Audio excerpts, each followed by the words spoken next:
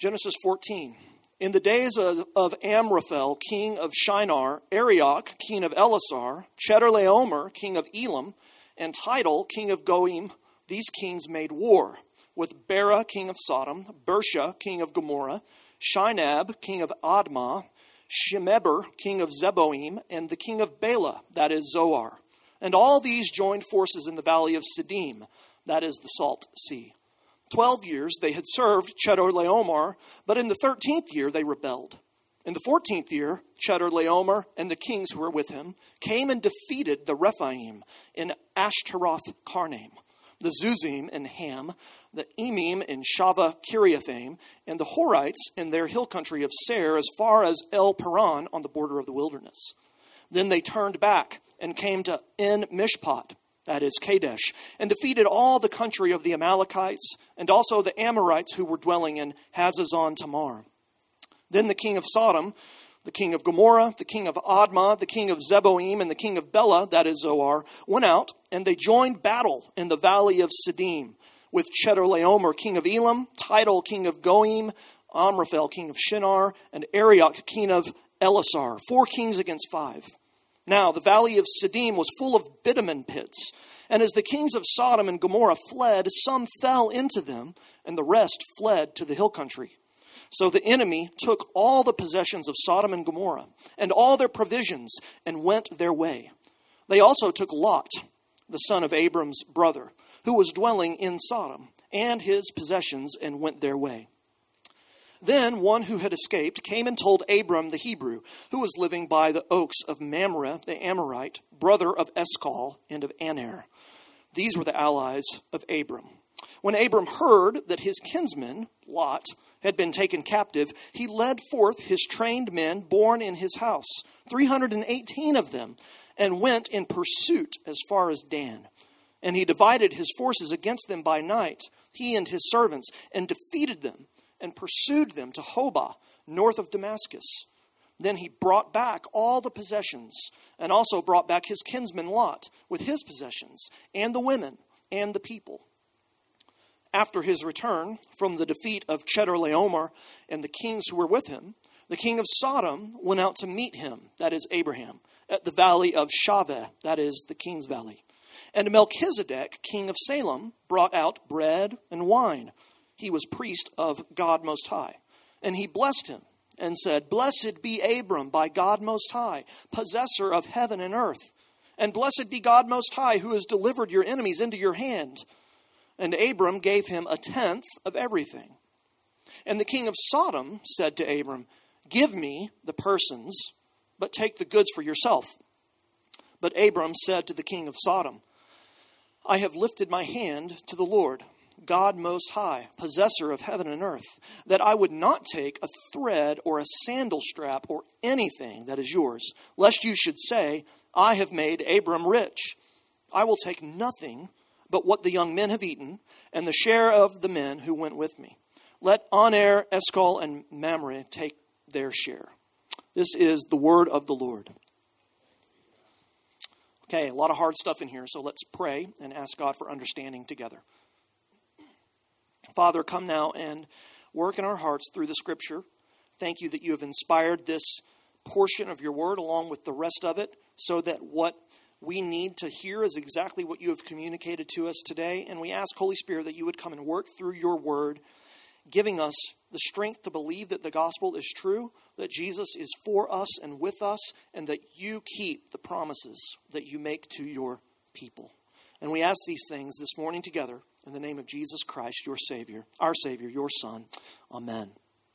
I recently read a book by a man named Jack McCallum, who was a longtime sports writer on the NBA beat for Sports Illustrated. And the book is about the 1992 U.S. men's Olympic basketball team. I was doing that to celebrate the Olympics. And better known as the Dream Team, the first Olympic basketball team that had professional NBA basketball players on the team. And one of the great things in this book is the story about how the team was formed. And at that time, Michael Jordan, of course, was the main guy, the most important and the best player in the world and in the NBA. And the leaders and creators of the Dream Team wanted to make sure that Jordan was on the team.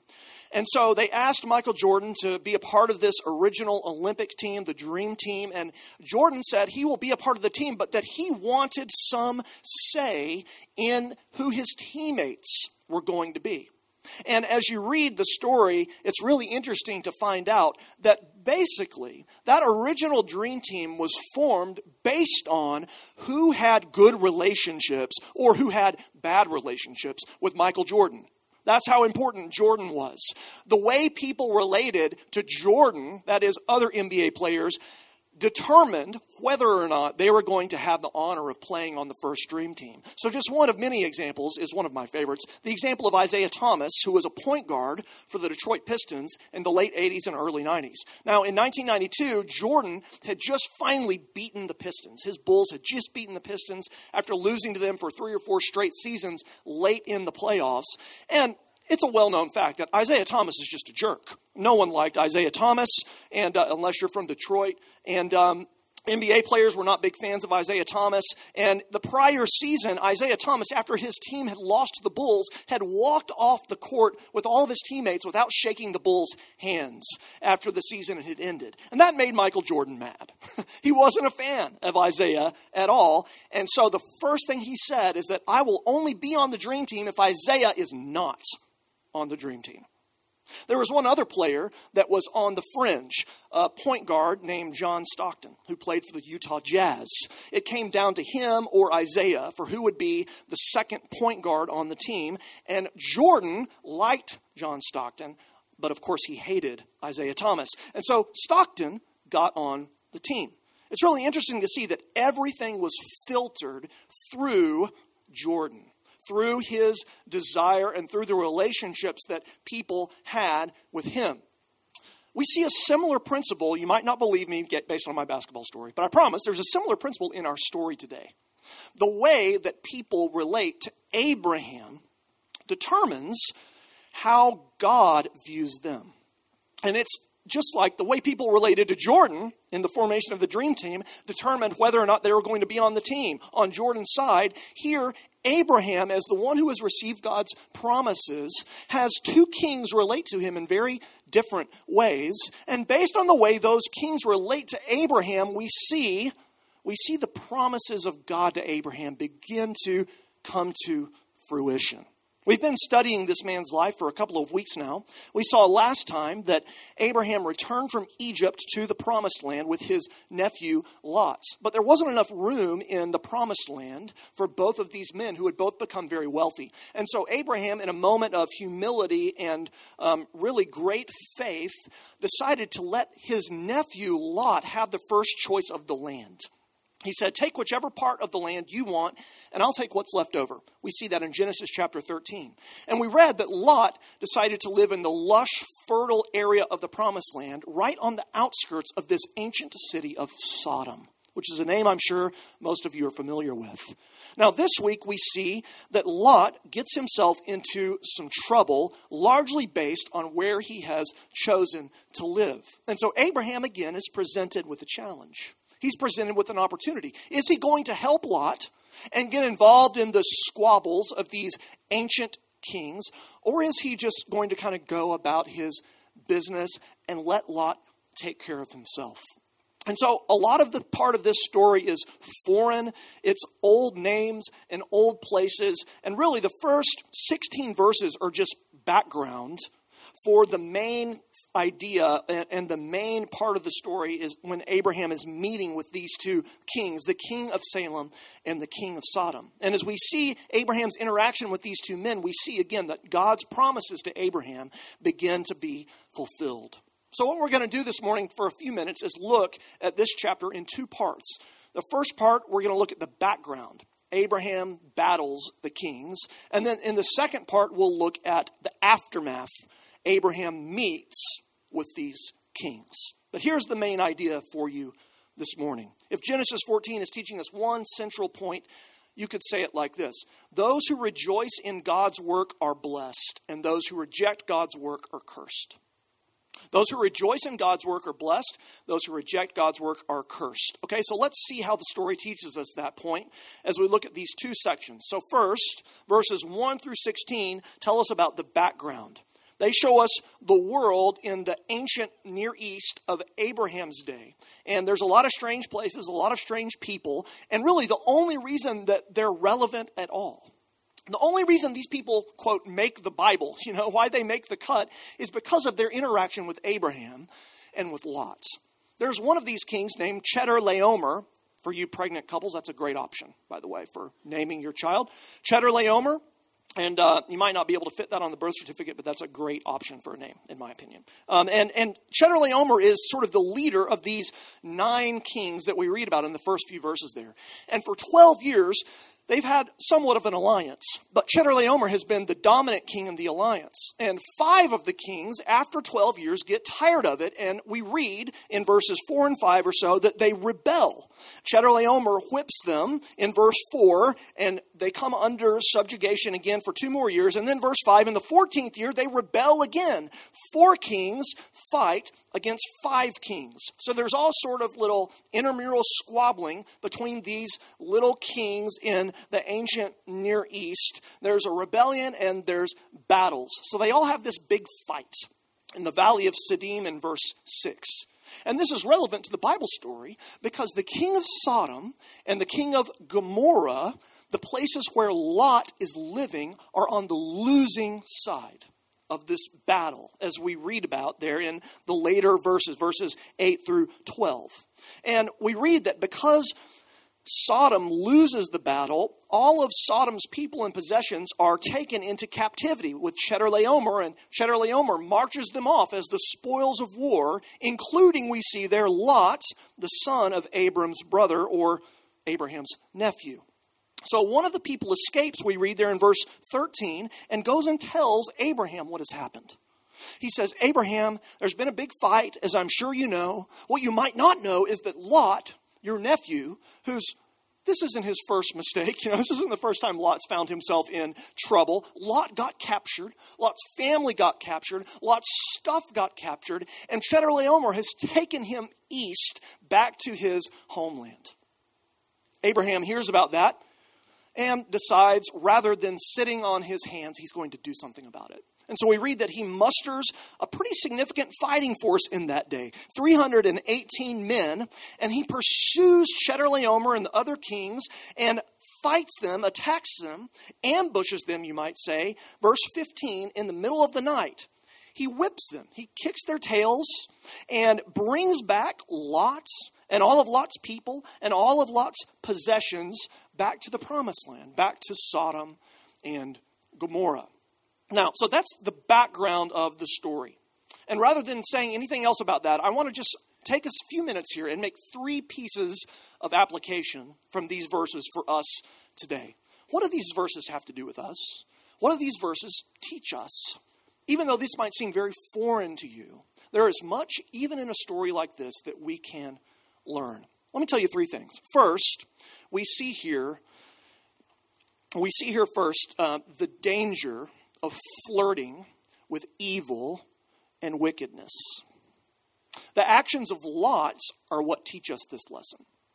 If you'll remember, back in chapter 13, verse 12, we read that Lot had begun to dwell on the outskirts of Sodom. He's in the suburbs of Sodom. But by chapter 14, he's living in Sodom. He has moved in. And we already know from chapter 13 that Sodom is a wicked place full of great sinners against the Lord, the author has told us. And by the way, Lot still doesn't learn his lesson. Later on in Abraham's story, we find him living downtown Sodom in chapter 19, but we'll get there in a few weeks. So we saw last time that Lot saw the beauty of Sodom, the external beauty, its lush and fertile farmland. And we made the point that he saw the perks and privileges, but not the problems of living in a place like that. He saw the advantages, but not the potential pitfalls. And 1 chapter later, this gets him into more and more trouble, eventually ending in disaster for him. Here's one thing we can take from that. Christ followers are not called to flirt with immorality. It's a very simple point. Rather, we are called to flee from it. But here's the way our mind works. If you're here and you're a Christian, I guarantee, because I'm the same way and I know you're the same way, we tend to believe that sin really isn't that big of a deal. We tend to believe we can handle it. I can play with this. I can get close to this. I can flirt with this. And it's not going to dominate me. It's not going to govern my life. I'm in control. I can handle this. I've got it taken care of. And we need to hear a lesson from God's word for us this morning that is a way in which we are self-deceived. It's a way in which we fool ourselves. We don't believe that when we play with fire, we're eventually going to get burned, just like Lot didn't believe it. The scriptures rather call us to believe it and to see the peril and the danger of flirting with wickedness. I love the movie Rounders, starring Matt Damon and Ed Norton. And it's about two guys that are card players. They're hustlers in New York City. And they're very gifted card players. And they're trying to sort of get out of the card game, at least Matt Damon is, and become a legitimate, citizen. Ed Norton is his best friend. He's also a very gifted card player, but he loves to cheat. He loves to cut cards. He loves to deal from the bottom of the deck. He loves to just go against the very line and cross the line of acceptable card playing behavior. And a major theme in the movie is how Matt Damon continues to get roped in by Ed Norton's character. His name's Worm, by the way, great character. Not a name I would recommend for you pregnant parents, Worm. He gets roped in by Worm's antics. And eventually it catches up to him. Worm gets busted cheating at cards and things do not go well for him. We see that lesson all over the place, not just in the scripture, but in our everyday lives. We know that when we play around with sin and evil, eventually it is going to catch up with us. Dave Ramsey is a famous, financial advisor. And he talks about, by way of illustration, the importance of fleeing away from personal debt. And he uses the story of how, you've seen in those Nature Channel shows, the lion crouching up and coming very silently and stealthily upon a flock of gazelles, in the African area. And when the gazelles see the lion, Dave Ramsey tells the story. What do the gazelles do? Do they sort of piddle around and go and get one last drink before they mosey on to the next watering hole? No, they run. They run as soon as they see danger. Dave Ramsey's point is that we should run away from debt as soon as we see danger. And the scripture's point here is that we should run. We should flee from immorality as soon as we sense that it is around us. Lot doesn't do that, and it gets him into trouble. A second piece of application is that this story teaches us how we can fight against bitterness. Bitterness in relationships. Think about it. If there was ever a time for Abraham to say to Lot, I told you so, Lot. I told you not to go near Sodom. Lot, you're never going to learn your lesson. You always mess up. You've literally gotten captured by evil here. If Abraham was thinking that way, if Abraham was living in bitterness towards Lot, right? Abraham's thinking, I can't believe he took the best possible pastures, right? I gave him the option and he takes the best part. I'm trying to be nice to the guy and he does me like that. One day he's going to get what's coming to him and I'm not going to be there to bail him out this time. If Abraham is thinking like that, then he is going to act very differently towards Lot than he does in this story. There's no way he's going to respond in the way we see him responding. He's just going to let Lot go and suffer the consequences of his own foolishness. But because Abraham is not living in bitterness towards his nephew, we see him at great risk to his own personal safety, courageously pursue his kinsman and his brother and rescue him. Abraham is not bitter towards Lot. He's not angry at Lot. He's not holding a grudge against Lot. If he were, he would never have done these things. And so the Spirit presses into our own lives and asks, do you have bitterness in relationships? Are you holding grudges? Do you find it difficult to forgive someone in your life that has wronged you? Look to the example of Abraham here. Because Abraham is trusting in God's promises to him, because Abraham is trusting in God's grace to him, he can let go of potential grudges. He can let go of bitterness. He can let go of hostility and anger towards Lot.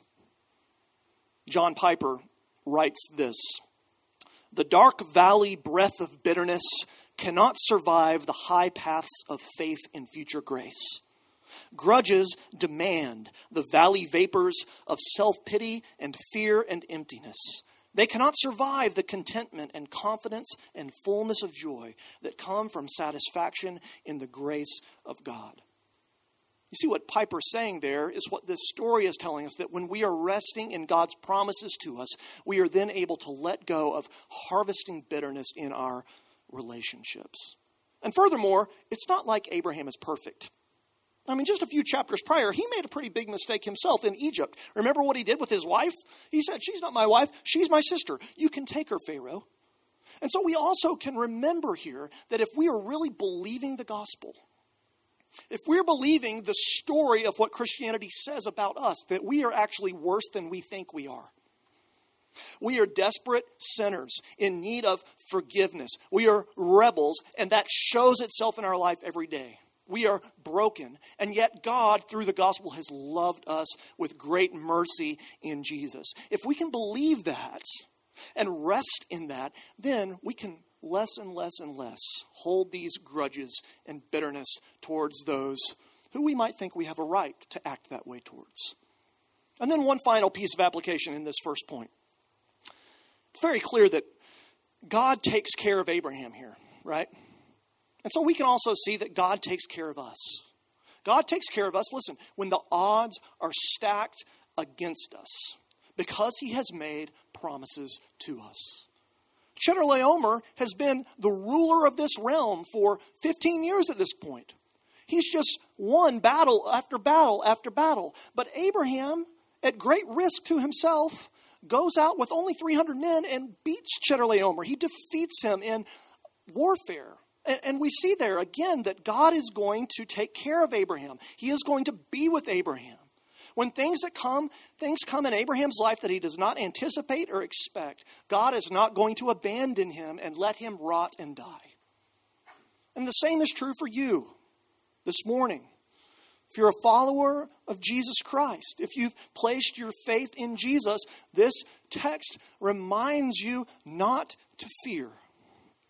Not to fear the circumstances that you're facing, not to fear the future that you can't be certain of, not to fear the relationships that are causing you trouble, not to fear your uncertain work situation, your uncertain marriage situation, the issues you're facing with your children, the issues that you're facing with your parents. Don't fear those things because God is always with you. Take heart. Jesus has overcome all the wickedness and pain of the world. God keeps the promises he makes.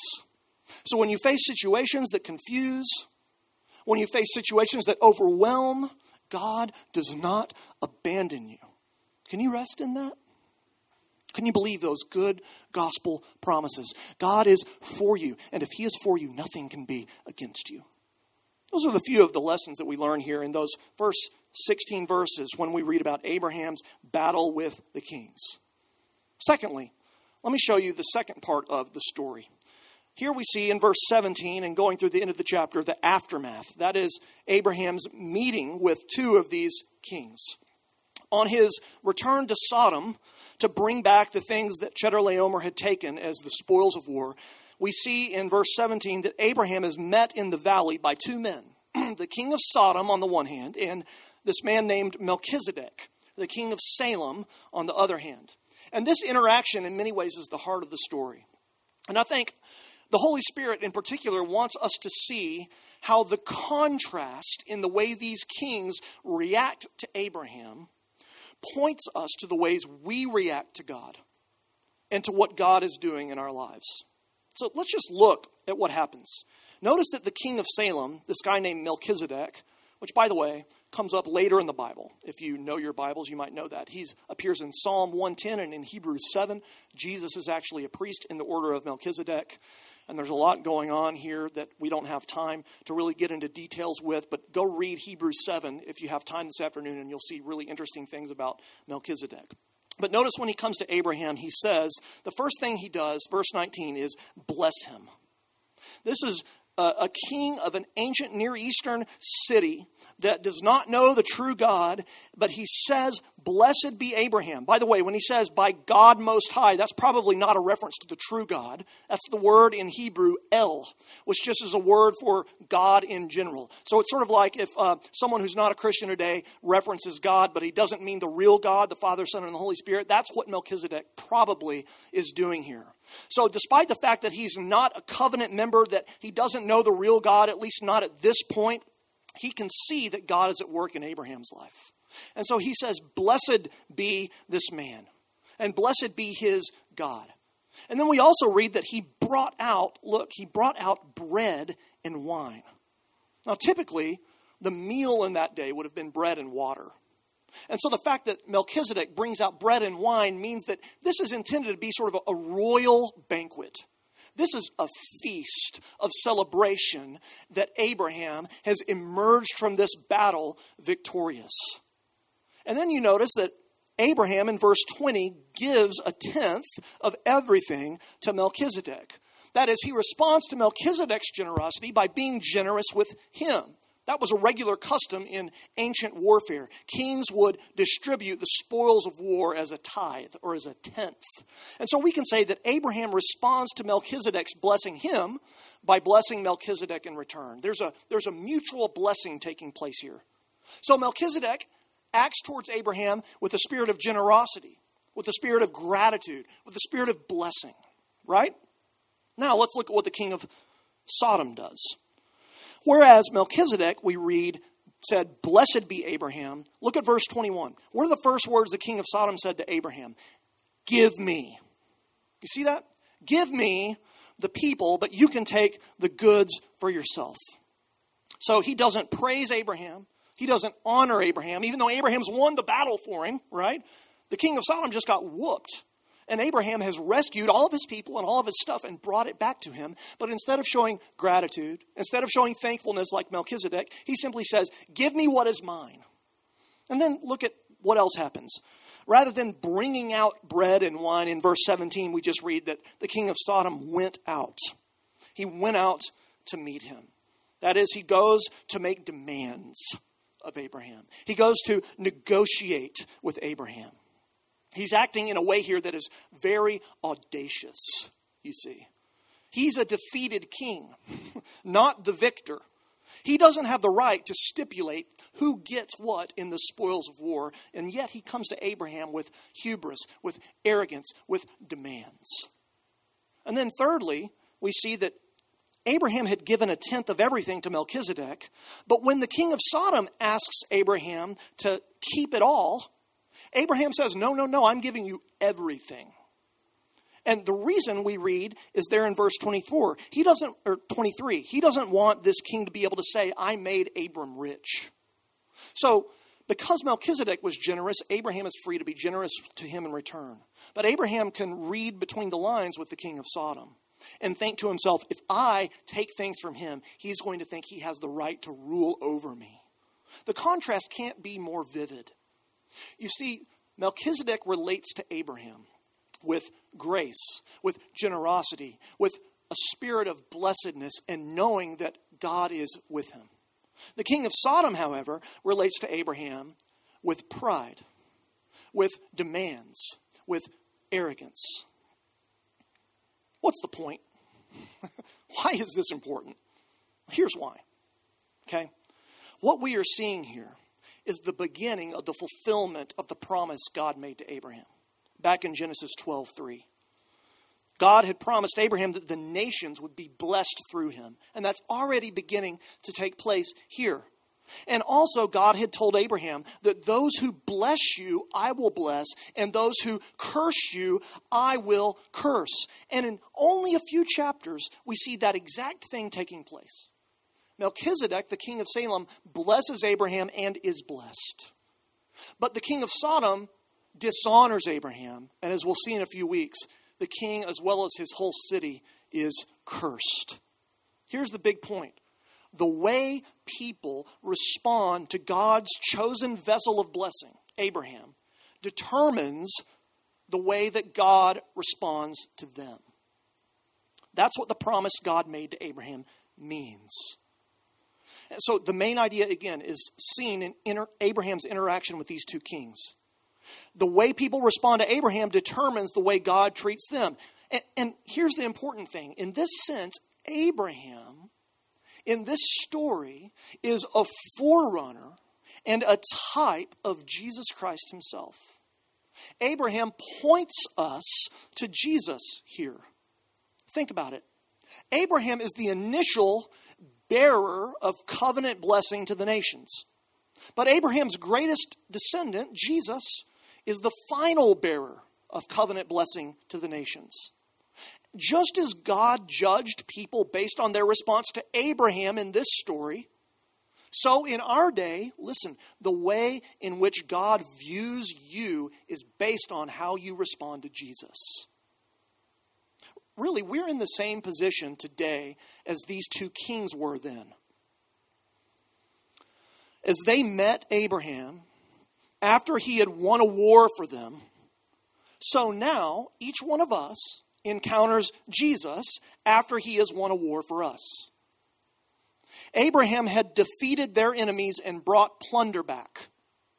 The question was, would these kings respond with gratitude or by being brusque and arrogant?